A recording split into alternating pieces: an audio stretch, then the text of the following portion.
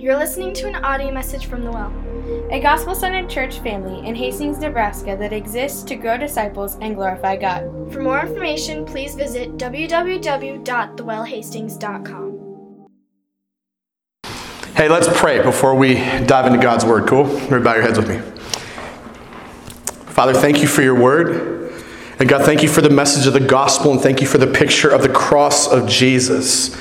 And Lord, thank you that we have the opportunity to come here and to hear from your word and to hear from you and to be challenged by your word, to be encouraged by your word, to be changed by your word. God, I pray that you would speak to each and every one of us this evening. And I pray, Lord God, that you would just do a massive work of change in each of us. Lord, I pray that you would remind us through the preaching of your word of how great and awesome and generous and loving you are. God, we love you and we bless you. In Jesus' name. And everybody said? Amen. Luke chapter 20, verses 9 through 18. Luke says this, "And he began to tell the people this parable. A man planted a vineyard and let it out to tenants and went into another country for a long while. When the time came, he sent a servant to the tenants so that they would give him some of the fruit of the vineyard. But the tenants beat him and sent him away empty-handed, and he sent another servant. But they also beat and treated him shamefully and sent him away empty-handed. And he sent yet a third. This one also they wounded and cast out. Then the owner of the vineyard said, 'What shall I do? I will send my beloved son. Perhaps they will respect him.' But when the tenants saw him, they said to themselves, 'This is the heir. Let us kill him so that the inheritance may be ours.' And they threw him out of the vineyard and killed him. What then will the owner of the vineyard do to them? He will come and destroy those tenants and give the vineyard to others." When they heard this, they said, "Surely not." But he looked directly at them and said, "What then is this that is written? The stone that the builders rejected has become the cornerstone. Everyone who falls on that stone will be broken to pieces. And when it falls on anyone, it will crush him." And so as you sit in this moment after reading through this text and hearing it read, I want you to pause for just a minute. I want you to think. I want you to ask yourself this question. What do you want from God? And just think about that for a minute. What do you want from God? If you could ask God for anything, if you could ask him for anything like right now, what would you ask him for? What is the one thing that you've maybe been asking God for that you think that and you believe that if he just answered that prayer and gave you what you wanted, that it would somehow radically alter, radically change the direction and the course of your life? What is that one thing that you would ask him for right now? If he was like a genie in a bottle and you could rub it and say, "I get one wish," what would that one thing be? Let me propose this too. As you think about that, let me propose an idea that I think oftentimes what happens to us, isn't it possible this is what happens, that sometimes we get like so focused on that thing that we want, that we don't have, the thing that God has yet to give us or has yet to do for us. We get so focused on that we totally, completely miss the things that he's actually given us. It's easy to miss the things that God has given us already. I feel like I'm in a jungle up here with these microphones. Sorry. I'm going to stay on this side of the stage, because over there feels like a jungle with like the microphone in your face and everything. Sorry, I totally derailed us. Isn't it easy to totally miss the things that God has given you? The things that he's done right in front of you already. That's why this passage is super important. You think about where Jesus is, right? Think about where he is right now, sitting in the temple. All throughout the Gospel of Luke, he's made his journey towards Jerusalem, the place of his death, the place where he's going to die for you and I, This is the trip he's taken, and he's there. You think about what's happened over the last couple of weeks as he's made his way into Jerusalem, rides into Jerusalem on a borrowed donkey, comes riding down the mountain into the city, weeping big, massive tears over the lostness of Jerusalem, over the darkness in Jerusalem. As he comes there and he walks in the temple, flips over tables because he's ticked that the religious system has become what it has become. Full of sin, full of hypocrisy, full of selfishness, full of self, rather than the worship of God and the evangelization of lost people is what it's become. He comes weeping into the temple, angry, passionate into the temple, boots out people who are money changing and selling things. And then he sets up right there in the court of the Gentiles and begins to preach. And one of the stories that he shares is this story right in front of us. And I think what Luke is doing is he's reminding us of the generosity of God. Isn't he reminding us of the heart of God and his generous nature in terms of what he has already given us? And think about the people that are listening to Jesus as he's preaching as well. These people were expecting somebody else, right? They were expecting somebody else. They weren't expecting Jesus to come and to do what he is doing. So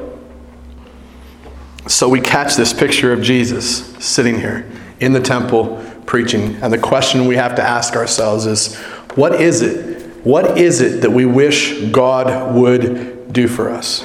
What are we so caught up with, maybe, is another way of asking it. What are we so caught up with having that we actually fail to recognize what we have in Christ? Luke begins to unpack a few things in this passage by way of recording this story that Jesus teaches, that we have received in Christ, that I think we have a tendency to often miss. And one of the first things that I notice is this, that God has given us the gift of stewardship. He's given us the gift of stewardship. You think about that. It's a gift. The ability and the responsibility to steward and to manage. God has given us that as a gift. And what Luke tells us in this story is that Jesus began to tell the people this parable. That's how he starts out. Jesus began to tell the people this parable. Now, a parable is actually an allegorical story which is meant to teach us about God's heart for us. It's an allegorical story that's meant to teach us a truth about God. And in this case, it's actually a story that's meant to teach us about God's heart of generosity towards you and I, towards sinners who actually oppose the authority of God. Think about that. Like God's heart towards people who sinfully oppose his authority is a heart of generosity and love. That's a gift, right? That's a gift. Think about this for a minute. When Jesus tells us that a man planted a vineyard and he let it out to tenants and went into another country for a long time, what he's doing is he's explaining the Father's work of planting and establishing a fruitful community of believers who then have been left in the care of other spiritual leaders to cultivate, to care for, to steward. This is what happens in families where parents have children. This is what happens in church communities where we look across the aisle at our brothers and sisters in Christ. This is what God does, is plants and establishes communities of believers who are meant to mirror him and his love and his heart of generosity to the world. Kent Hughes, in his commentary on this passage, this is what he says. Listen to this. Jesus' story, the story that Jesus shared, Jesus' story employed an image that everyone readily understood. A vineyard representing Israel. Israel thought of itself as the vineyard of God, and a number of scriptures make that allusion, including Psalm 80, Isaiah 27, Jeremiah 2, Ezekiel 19, Hosea 10. But the most famous, catch this, the most famous is the Song of the Vineyard in Isaiah 5. And in that passage, in Isaiah 5 there, Isaiah describes God's loving care for his vineyard. He also describes God's disappointment with the vineyard because it yielded only bad fruit. And then finally, God's judgment of the vineyard and his mourning over it.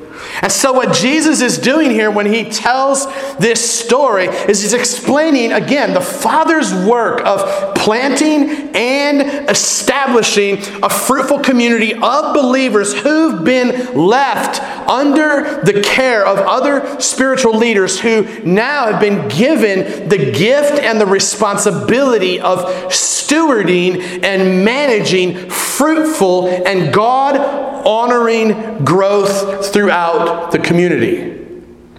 That's the job of spiritual leaders. You look around the room, this is not just the primary job of me on a stage every Sunday. This is the primary job of every believer in this room. We have been given the gift of leadership, of being able to steward and manage the spiritual growth of other people in the community that we are a part of. Well, what's your role in that? What's your part in that? See, so one of the things that we don't believe in as we look at the scriptures is we do not believe in the kind of church community where you can just come and sit and consume a product. Predators do that. Predators do that, right? We're not predators. We're sheep. Now, we are stupid sheep sometimes. Every last one of us. Okay? And I'll be the chief stupid sheep first. The picture that we catch in this passage is that of the gift and the responsibility of stewarding the spiritual growth throughout the community that we claim to be a part of. And the question you need to ask yourself is this: are you faithfully managing or stewarding what God has given you? See, the religious leaders in this passage, they opposed Jesus. They opposed him. And they were guilty not only of opposing his authority and trashing the gifts that God had given him, but they were also guilty of not stewarding and not managing the spiritual growth of the community that they claimed to be a part of. Like these so-called spiritual leaders, these so-called Christians, they saw God's people as a means of gain rather than an awesome gift and privilege to be stewarded. They saw the community of God's people as a means of consumerism rather than a kingdom to be contributed to. And so the questions that we need to ask is, man, like how are you doing at faithfully managing or stewarding what God has given you? God has given us an awesome gift, an awesome responsibility of stewardship and management. How are you doing at faithfully managing or stewarding what God has given you? Are you more of a consumer or are you more of a contributor? What do you want from God? Is the question that rolls around in all this. Because if you want something so much so that you miss the fact that you've been given the gift of stewardship, what will you do with the opportunity to then steward that gift of stewardship? Think about that. Like the ability to steward the gift of stewardship that's been given to you. How will you do with that? What are you so caught up with having that you fail to recognize what you have been given in Christ? It's not just that God has given us the gift of stewardship, but He's also given us the gift of His messengers. You look at verses 10 through 12. After explaining that the Father has planted His vineyard, has established this vineyard, which is the community of God's people, Jesus tells us that when the time came, He sent a servant to the tenants so that they would give him some of the fruit of the vineyard. But the tenants beat him and sent him away empty-handed. And He sent another servant, but they also beat him and treated him shamefully and sent him away empty-handed. And He sent yet a third. This one they also wounded and cast out. Now, if you just step back from that picture for a moment and you just look at the picture that Jesus is painting of the heart of God, think about the patience of God as He continues to pursue His people.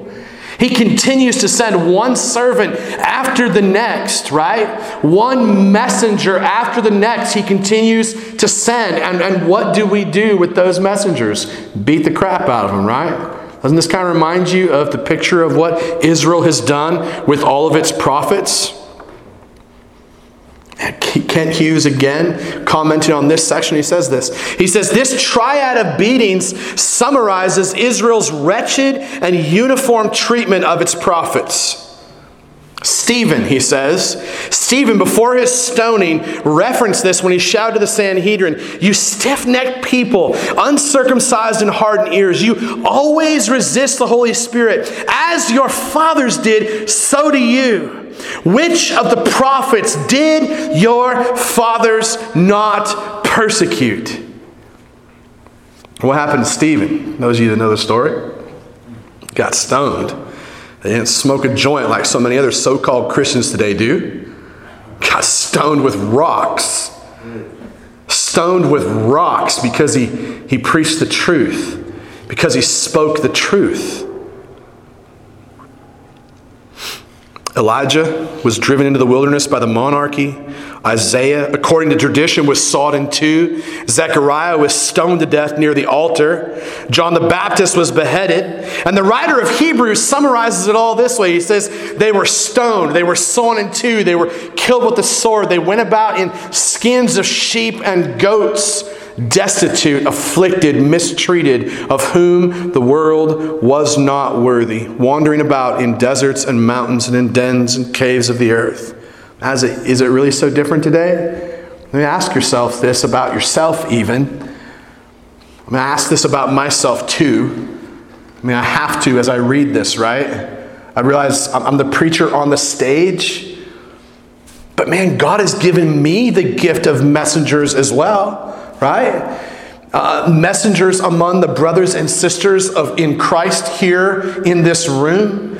Messengers of other pastors and preachers and leaders. Messengers within the scriptures and the Bible and books that have been written and given to me. The same has been given to you. And the question for us has to be this. Are we joyfully receiving and acting upon the message of the gospel? As God sends messengers to you to speak to you, are you joyfully receiving and then responding to and acting upon what you are learning? Israel's leaders beat the ever-living crap out of God's messengers. That's what Israel did. They treated them shamefully. They wounded them. They casted them out. They sent them away empty-handed. They closed their ears. They plugged their ears. They covered their eyes so that they would not hear or see the message that the messengers of God were bringing to them. The messengers of the Lord are a gift from God. And all throughout the scriptures we see this abuse. They closed their ears to the message of the gospel. And they not only abused the community of God around them, but they abused the messengers that God had given them. God has given us a gift in messengers of the gospel. Are you joyfully receiving and acting upon the truth of the message of the gospel as God's messengers bring that message to you? Go back and ask yourself again, what do you want from God when you think about the things that God has already given you? What is it that you want from God right now that your heart is so lusting after and desiring that you have failed to recognize and realize that God has given you some of the most basic gifts in the ability and the responsibility to steward the gospel, as well as to hear the gospel. He's given you and I gifts. What is it that we are so caught up with having that we absolutely fail to recognize what we have in Christ? And God has also given us the gift of His beloved Son, right? He's also given us the gift of his beloved Son. These religious leaders in this passage, they were not happy with Jesus, right? They weren't happy with him whatsoever. They weren't delighting themselves in Jesus. Jesus was not the desire of their heart's affection. They did not want Jesus, though he was standing right in front of them. And if you could ask them all in the Sunday school room, what do you want the most? They might have told you, man, we want the Savior to come. We want the Messiah to come. We want the King to come and set up his kingdom. But when he was sitting right in front of them, what did they do? They didn't really want Jesus. They wanted a trumped up image of who they thought Jesus was going to be or who they thought Jesus should be. And this is not only proven by their continued abuse of God's people and their continued abuse of God's messengers, but listen, it was also proven by their continued abuse of Jesus himself. This is why Jesus continues his parable by saying this. When the owner of the vineyard said, "What shall I do? I will send my beloved son. Perhaps they will respect him." But when the tenants saw him, they said to themselves, "Whoa, this is the heir. Let us kill him so that the inheritance may be ours." And they threw him out of the vineyard and killed him. And talk about the prophecy of all prophecies, right? Jesus standing in the temple prophesies this about himself, and it's not the first time that he's done it. All throughout the Gospel of Luke, a number of times Jesus has made statements like, "Man, tear down this house, I'll rebuild it in 3 days. I'm headed to Jerusalem to die a horrendous death." And oftentimes, even those who were the closest to him failed to recognize the gift of the truth and grace of the gospel that was being spoken to them by even Jesus himself. Jesus, the perfect temple, he's standing in the temple, prophesying about how the religious leaders would soon commit the highest level of abuse when they take the gift of God's beloved Son and murder him shamefully. Kent Hughes, again, this time quoting Martin Luther, he says this. He says, "Man, if I were God and the world had treated me as I treated him, or as it treated him, I would have drop-kicked the wretched thing to pieces." Right? I mean, can you feel that frustration? It's Martin Luther. I love Martin Luther and the way he communicates. But instead of turning his back on the world, God continued sending servant after servant. Rebuffs, insults, and beatings did not stop him. And finally, he sent his Son. And then Spurgeon, choke slamming, right? You've seen that video that I posted on Facebook. Spurgeon walks into the room. He says this, "Man, if you reject him," listen, "if you reject him, he answers you with tears. If you wound him, he bleeds out cleansing. If you kill him, he dies to redeem. And if you bury him, he rises again to bring resurrection. Jesus is love made manifest." Is there an amen anywhere for that? I'm the only one that gets excited when Spurgeon says really crazy cool things. Really? Come on. Jesus is love made manifest. Jesus is standing right among the very people who oppose him and reject him and are going to murder him ruthlessly. And lovingly, he says to them, "I've been sent for you." There's nothing else that you could want that could outdo wanting me. That's what Jesus is saying in their midst. I'm here. I'm right here. What do you want from God that has caused you to miss the fact that Jesus, by the power of his Spirit, is standing literally right in front of you, speaking to you and saying, "I am all you need. I'm the greatest gift you could ever have." There's no relationship that you could have that would be better than having Jesus. There's no thing that you could buy that would be better than having Jesus. Listen, for me, there's no church I could plant that would be better than having Jesus. There's no leadership team you could develop that would be better than having Jesus. There's no better gospel community that you could be a part of that would be better than having Jesus. At the end of the day, all of the good things and the bad things that we desire that wind up being idols inside of us because our hearts are like little idol factories, right? Just making them over and over and over again. You know how many times a week I got to stop and be like, holy crap, I didn't want Jesus, I wanted something else. What do you want from God that has caused you to miss the very things He's already given you? Some of the basics of the opportunity to steward what you've been given faithfully. Messengers of the Lord that have been sent to you with the truth and the message of the gospel.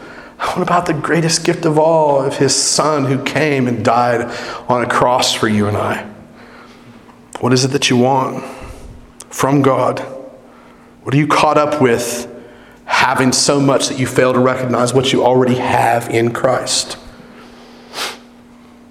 And the final thing that I see in this passage that God has given us outside of those three things is God has given us warnings. And you might say, warnings, crap. Like that's where we're going to end this message tonight, is on like a warning. Thanks, Pastor, right? I want you to think about this. Far too many of us think that a warning is not good news. I'm not going to fall off the stage, I promise. Far too many of us think that a warning is not good news. I want you to think about this. Just envision this. You're going to get this like immediately, right? A million miles an hour down the interstate on my bike, get pulled over by a cop. No, this hasn't happened. But if it happened, well, maybe it has happened. Just haven't got pulled over by the cop. There, okay? We'll get it out there. You pray for my salvation. It's fine. A million miles an hour down the highway on my bike, get pulled over by a cop. What am I expecting to get? A big fat ticket, right? What happens when the cop comes up and he's like, yo, I'm going to give you a warning today? What happens? Hallelujah. Hallelujah. Praise Jesus, right? I'm good. This is called good news. This is why warnings are good news. And oftentimes you and I, we see warnings like, oh man, Jesus is flipping warning me again. This sucks. Like, no, get your head up. Like, this is good news when Jesus warns us. And I think that's why He ends this story this way, because it is good news. Side note, do you know what the gospel means? Good news. The gospel is good news. Do you know what you can't have? You know what you can't have and still have good news?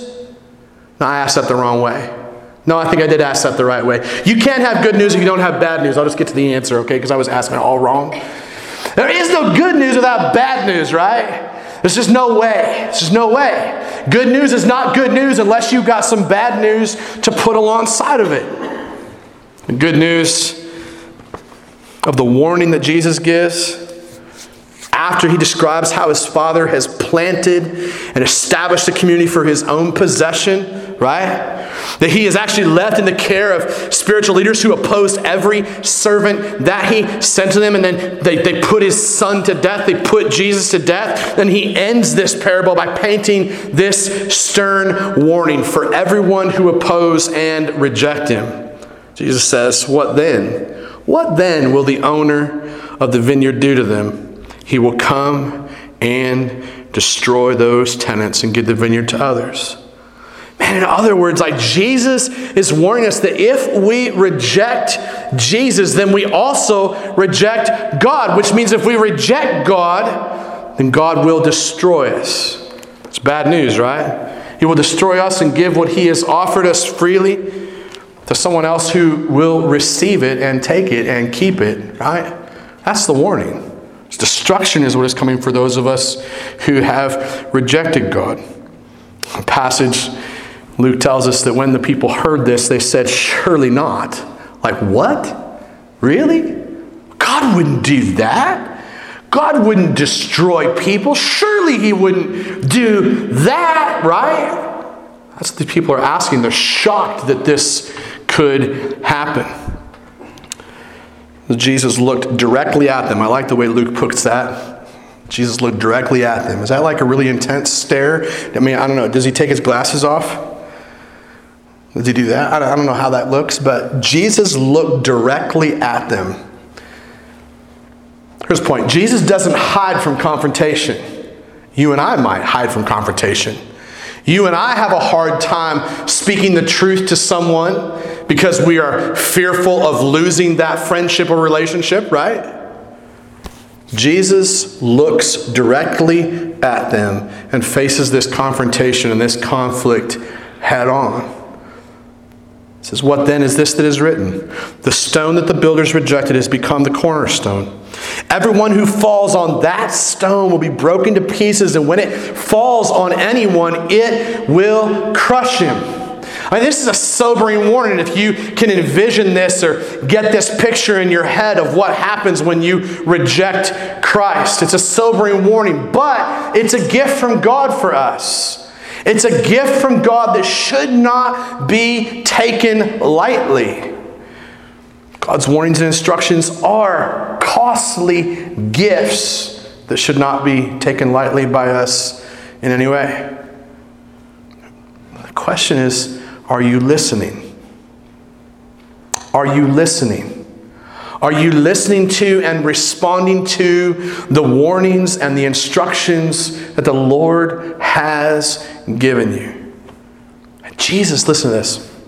You go back to when Jesus was riding down the mountain on that borrowed donkey, and people are laying the palm branches and the coats in front of him because they're willing to give anything for Jesus to go and to do what he has come to do, right? There's nothing that they would withhold. And they're singing this song, right? Hosanna in the highest. Here comes the King. The reference that comes from is Psalm 118. And what Jesus quotes right here when he says, hey, what is this that is written? Is from Psalm 118 as well. What Jesus is doing is he is contextualizing right there in the midst of them. These people that laid their coats out for him on his way down into the city are like patting themselves on the back. Yo, look at me. I did a pretty good thing, right? And then they're actually like, whoa, surely not. This cannot be the message of the gospel. And then God's like, yes, actually it is. And Jesus is like, yo, you should listen. Like you were just seeing the first half of Psalm 118 here. What then is written in the second half of what you were singing earlier so joyfully? I'm giving you a warning that this is what could happen if you reject me. The question for them and the question for us is, are we listening to and responding to the warnings and the instructions of the Lord? What he's doing is he's quoting the part of that psalm that literally prophesies about himself being rejected and then becoming the cornerstone. Listen, the cornerstone that locks the spiritual building of God's people together. And you go back to the passages we've talked about from Peter. Something that many of you hear me say all the time, like you can't follow Jesus on your own. Okay? Christianity was not meant to be an individual thing. We're meant to be unique individuals within a community. Bricks in a building, not brick and mortar like we're sitting in, but bricks in a spiritual building called the church. The church is not a place. The church is a people gathered in a place. Okay? The mortar that holds those bricks together, because each of you and I is a brick, that mortar is Jesus. He's the glue that holds us together. Jesus being the cornerstone of that building. It's like the foundation of what the church is to be built on. That cornerstone, Jesus himself, is what locks the spiritual building of God's people together. And when people reject Jesus, what happens is when we reject Jesus, we essentially stumble on Jesus himself. We stumble and fall over our disbelief, over our misbelief, our false belief. I'd rather say that. Because when you and I struggle to believe that Jesus is who he says he is, what we're really doing is believing something else is true, which is usually false, and we're believing something about Jesus that is not true. We're essentially believing that he was meant to give us something else other than what he has already given us. And so what happens, and what his warning is in this passage, is do not walk in such a way that you give into false beliefs about me, because if you do, you will stumble over me, and it will be as though a big gigantic rock just got dropped on top of some fine china. Jesus' judgment will fall upon those who have failed to believe in him as their Lord and Savior and ransom and sacrifice. God has given us the gift of his warnings and instructions. The question for us is are we willing to listen to those warnings and those instructions? Are we willing to listen to those and respond to those warnings and instructions? Ask yourself again, what do you want from God? Because if you don't want these 4 things, you don't want God. What do you want from God? What are you so caught up with having that you actually fail to recognize what you already have in Christ Jesus himself? Let me wrap it up this way. God has given us many gifts. He's given us many gifts that we oftentimes fail to recognize. He's given us the responsibility of stewardship. He's given us his messengers of truth and grace to remind us to follow him faithfully. He's given us his beloved Son so that by our faith and our trust and our surrender to him, we can share in the inheritance of eternal life and relationship with him. He's given us warnings to remind us of the good news of the gospel. He's given us warnings to remind us of the destruction that comes into our lives as a result of rejecting him, and to remind us of the good news that if we receive him and accept him, we will be eternally secure in him.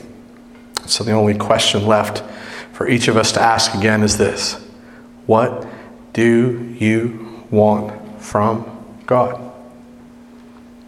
What are you so caught up with? What are you so caught up with having that you fail to recognize what you have in Christ? Let me pray. Father, thank you for this passage. I thank you for the privilege of preaching it. But I pray that you would use this passage and this sermon to bring many to faith in you. I pray, God, that you would use it to encourage some in their faith. I pray, God, that you would use it to make change in people's lives. I pray that you would use it to help us to love you more. I pray, God, that you would use it to just give us a stark reminder of what you have given us. God, I do pray that you would, maybe through the power of your Spirit, God, that you would just open our hearts so that we would maybe just be convicted of maybe the things that we have been wanting,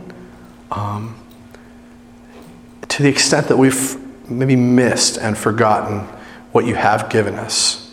Help us to grow in the way that we steward the gifts that you give us. Help us to grow in our ability to respond to the message of the gospel. Help us to focus our attention and our desires upon Jesus. Help us to heed the warnings and the instructions of Scriptures as well. Help us to look to your cross and your cross alone.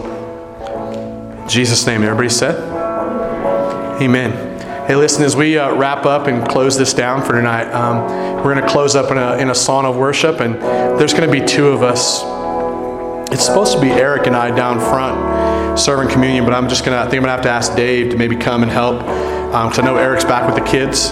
We're going to close by engaging in communion together, and just want to encourage you as we worship, before you even come down to grab communion, I want you to just spend some time letting the Holy Spirit apply this message to your heart.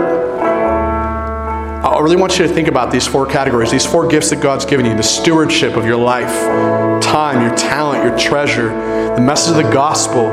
How are you doing it at receiving that gift of stewardship and then stewarding that gift of stewardship, right?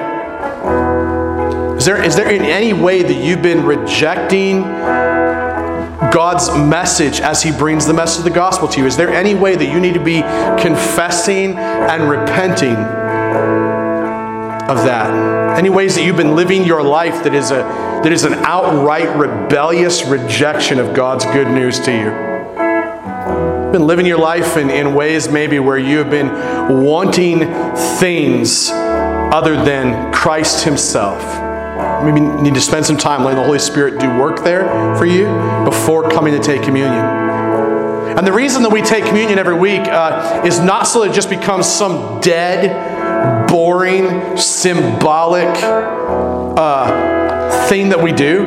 We do this so that we can celebrate the power of the cross, the power of the death of Jesus, the power of the blood of Christ that was poured out, the power of the body of Christ that was broken for you and I, so that we could be saved and cleansed and changed and transformed. But then we also celebrate the power of the resurrection and the empty tomb, knowing that through his broken body and through his shed blood, you and I are given a wholeness, whole life, clean life, a new life. So I pray that you would think on those things before engaging. If you're here with us and you are not a believer, I'd ask that you not partake in this meal, as it would be just a mere thing that you would be doing, a tradition thing. But if you're a believer and you're here, you're more than welcome to join the family, take communion. And if you would need prayer for anything, you're here, you're an unbeliever, you want to maybe receive prayer about that, talk to somebody about that. Dave and I will stay down near the front after this is all over for a while. We'll be here to pray with you. So yeah, let's close in worship and prayer and communion together. Love you guys. Thanks for letting me preach. You're listening to an audio message from The Well, a gospel-centered church family in Hastings, Nebraska that exists to grow disciples and glorify God. For more information, please visit www.thewellhastings.com.